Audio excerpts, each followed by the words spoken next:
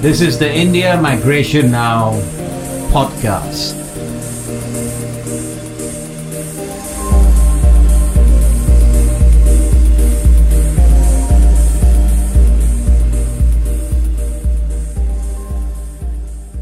Episode 6. चुनाव का महीना है मच गया शोर चुनाव का महीना है मच गया शोर फिर आया है time to choose who will screw us more. Election season's upon us, listeners. Welcome to the April edition of the IMN podcast.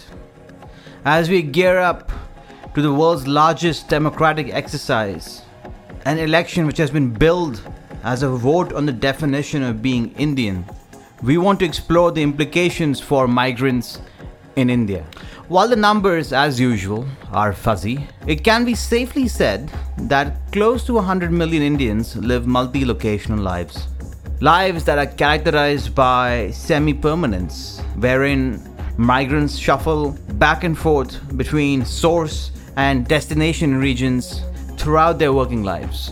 These lives of interstate migrants are also characterized by informal employment, informal housing, lack of adequate identification documentation, and denial of social welfare and services like education and healthcare in their destination states. Also, the bulk of Indian migrants abroad in countries like US and the Gulf cannot vote despite spending many years contributing to their economies. They cannot vote in their destinations because of legal restrictions and in their home constituencies because of practical reasons.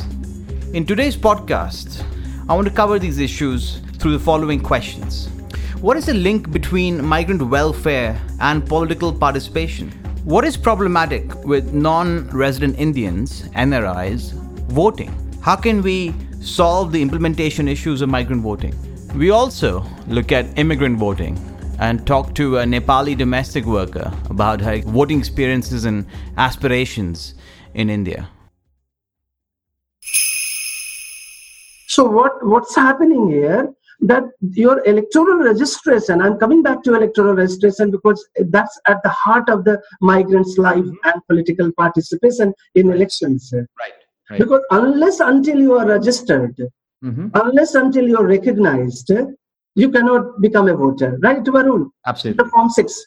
Yes. In the Form 6 Yes. of ECI. And what is happening here, that is not a fundamental right. That's a statutory and at the most a constitutional right. Right. Article 324, Article 325, and specifically Article 326 elaborates that you have right to vote as a constitutional right because of universal adult franchise and suffrage. Yes. But when we look at 14, 19, and 21, we don't find that right to vote is conceptual. I see right. I have worked on NRG extensively, worked on right to food, right to employment, but somehow there is a deeper paradox here, Varun. Right. But the migrants face continuous obstacles and challenges because they cannot exercise right to vote as fundamental right. That's a serious lacuna, the way we have conceptualized the relationship between migrants' right to vote and the Constitution. That was Dr. Ashwini Kumar from the Tata Institute for Social Sciences, Mumbai. Dr. Kumar has researched extensively the topics of political participation and social welfare in India. He was the lead author for a report on migrants and voting for the Election Commission of India. In our conversations, Dr. Kumar shares that while migrants do have the right to vote as Indian citizens, the state, the Indian government's obligation to implement voting for them has been constrained by the nature of this right. He also explains how migrant voting and in general political participation is key for maximizing social welfare. By and large, when you go down the ladder of Indian elections, panchayat elections are more prone towards, or more biased towards ethnic politics. Right. It's more about, which caste, which community you belong to. So if you belong to dominant caste, effectively, then your service delivery improves, your governance improves. So this is positive.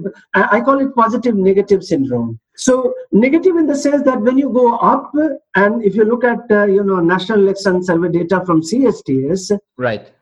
the pocketbook voting matters in national elections. The GDP matters in national elections. Mm-hmm. Growth rate matters in national elections. Economic performance matters in national elections, but not at the panchayat elections.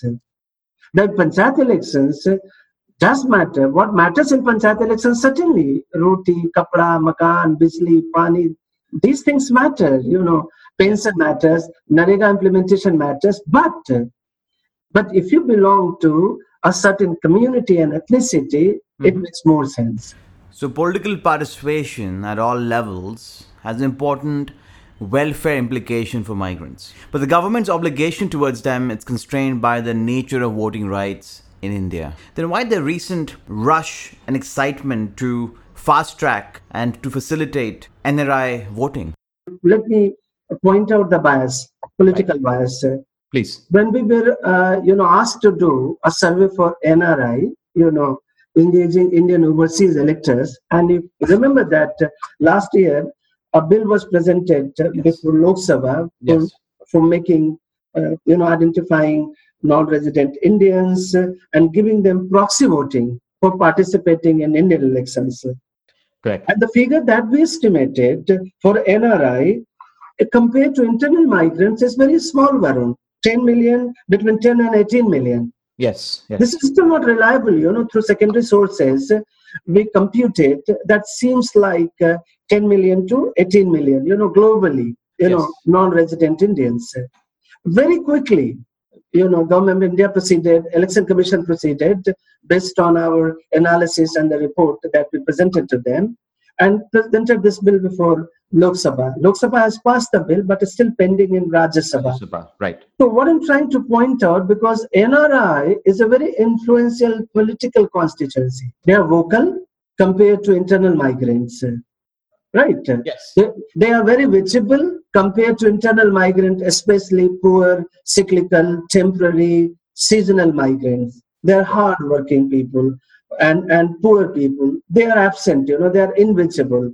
Right. And that is where we coined the term and the phrase that invisible disenfranchisation of poor in India. So for me, it's both a political question and also an ethical question, that why does it happen?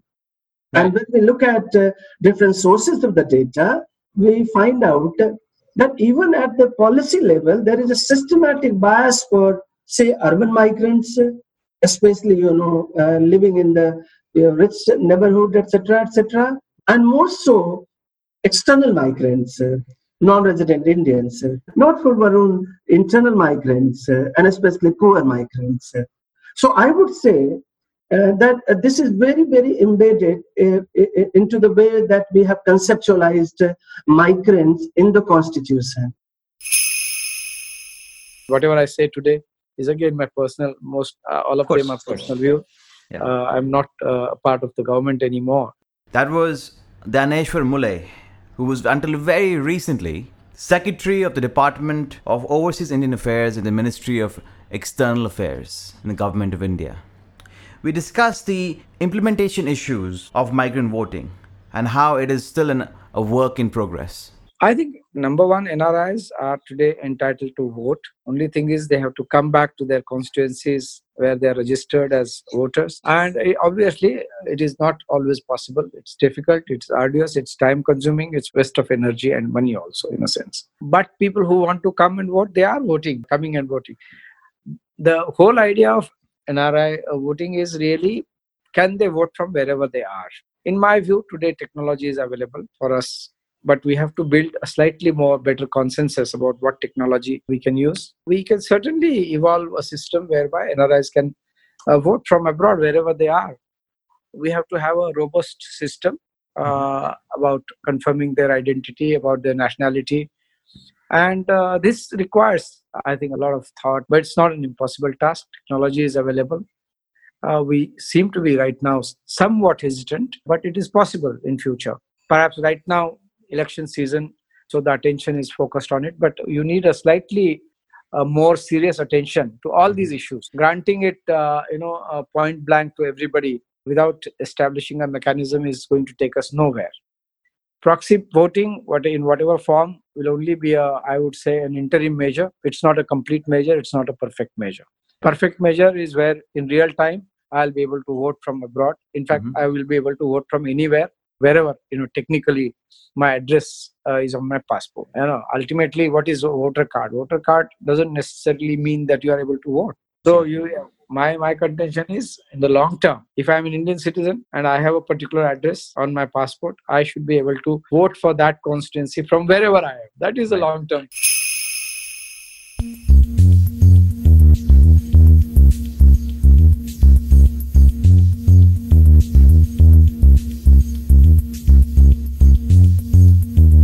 We are the music makers, and we are the dreamers of dreams. Bangladesh से दो प्रकार के लोग आए। एक लोग राजनीतिक षड्यंत्र के तहत आए हैं, कुछ लोगों की राजनीतिक डिजाइन को पार पूरा करने के लिए आए हैं, और दूसरे वो लोग हैं जिन्हें बांग्लादेश में जीना मुश्किल कर दिया गया है। उस हिंदू जाएगा तो कहां जाएगा?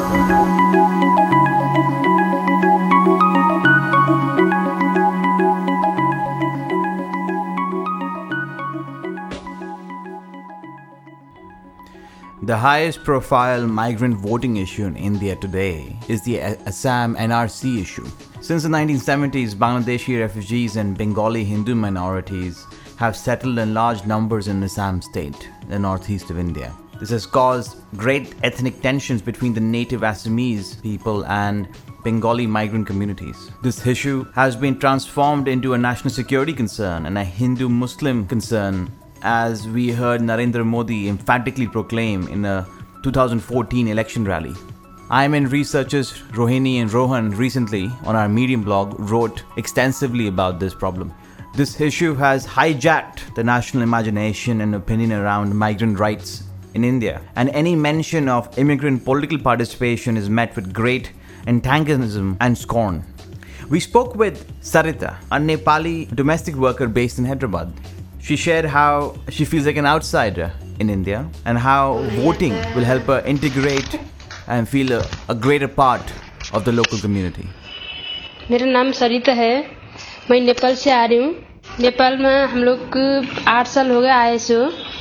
मेरा आदमी इधर हैदराबाद में छोटा उम्र से आया था, उनका जॉब इधर ही था, उसलिए मेरा शादी करके इधर लेके आया। मेरा वोटर आईडी कार्ड मेरा आदमी उधर हाउसिंग बोर्ड से उन्होंने कोई किसको भी पहचानता था, उन्होंने बना के लेके आया। वही हम लोग नेपाल से आए से हो, नेपाल लोग हैं हम लोग, यहाँ के वोट डालेंगे हम लोग। मेरे को लगता है यहाँ वोट डाले, यहाँ कुछ हम लोग को ये जैसा लगता कि मेरे को वोट डाले जब हम लोग को कुछ ये हेल्प मिलता है, कुछ ये मिलता है जैसा लग रहा है मेरे को। वोट डाले जब हम लोग को तो लगता है हम लोग बाहर लोग का है ना, यहाँ का लोग को हम लोग कुछ हेल्प नहीं करते होंगे जैसा लगता मेरे को।